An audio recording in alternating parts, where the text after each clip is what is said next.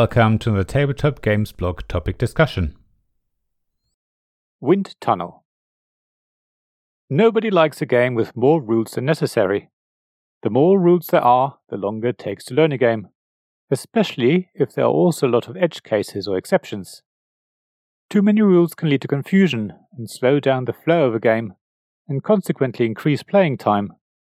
In this article, I want to look at streamlining games and how it can affect the playing experience.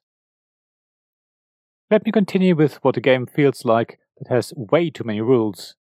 That usually means that two or more rules basically say the same thing, and each variant might just deal with an edge case or exception. That will be confusing and ensure that players will refer to the rulebook many times as they play the game, which means playing time is noticeably increased due to the rereading of the rules. So that's definitely something that needs to be addressed, or the game experience will be painful as the flow of the game and the immersion in the game's world is constantly interrupted. In fact, edge cases and exceptions should be removed completely whenever possible. If something can't be covered by a general rule, then it will mean players will either get stumped when they encounter an exception and will have to look it up in the rulebook, or they may not even realize that there is an exception and fall back to what they believe is covered by a general rule. If edge cases are missed, players won't be playing the game as it was intended, and chances are they will have a negative experience, even if sometimes accidentally house-ruling a game can lead to a better experience, of course. So let's assume the rules have already been optimized insofar that there is no duplication.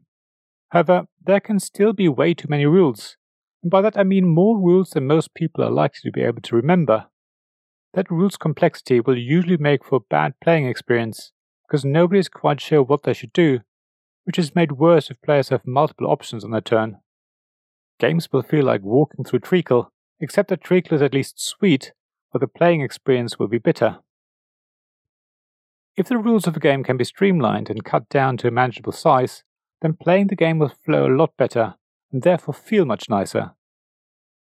If a game has only a handful of rules, then it will be easier to learn and remember.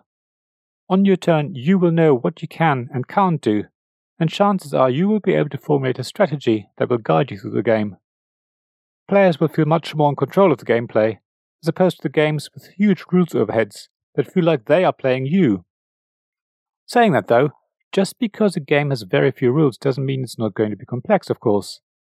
Many games that seem very simple at face value turn out to be really thinky, because players have many options on the turn, will have to plan several steps ahead to be successful.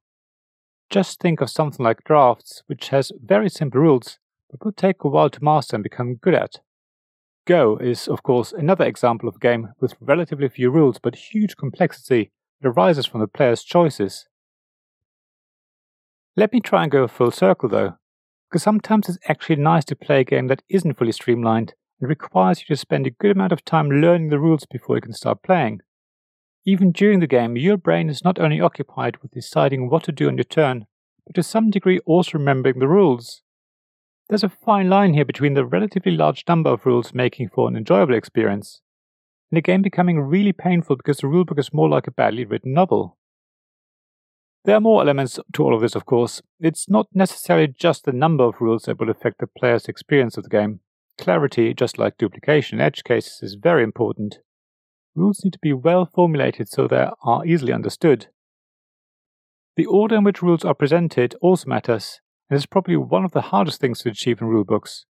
Often it is clear which rule should come first, but not always. Making the right decision here can make the difference between a game that will never get played and one that will make your brain burn, where you ask for more and just can't stop playing it. What do you think?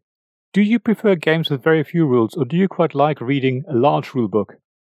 What games have you come across that have hardly any rules, but still create a deep and memorable game experience? What games do you think have just too many rules, so that you have house-ruled them to make them easier and more fun to play? Please leave your comments on the blog at tabletopgamesblog.com. I'd love to hear from you. Thank you for listening to this Tabletop Games blog topic discussion podcast. Please check the description below for links mentioned in this episode, as well as to the written version of this article on the blog. If you enjoyed this episode, please subscribe, give us some stars or leave a review. Please also tell your friends about me, and if you want to offer financial support, check out my Patreon and Ko-fi pages, links to which you'll find in the blog tabletopgamesblog.com. So thank you again for listening, and I hope to see you again soon. This podcast was made possible by the generous help of my Patreon supporters. Royal Patron Sean Newman, Castle Guards David Miller and James Naylor, Dice Masters Alex Bardi, Paul Grogan and Robin Kay, and Shining Lights Gavin Jones, Sarah Reed, Richard Simpson and Tim Vernick.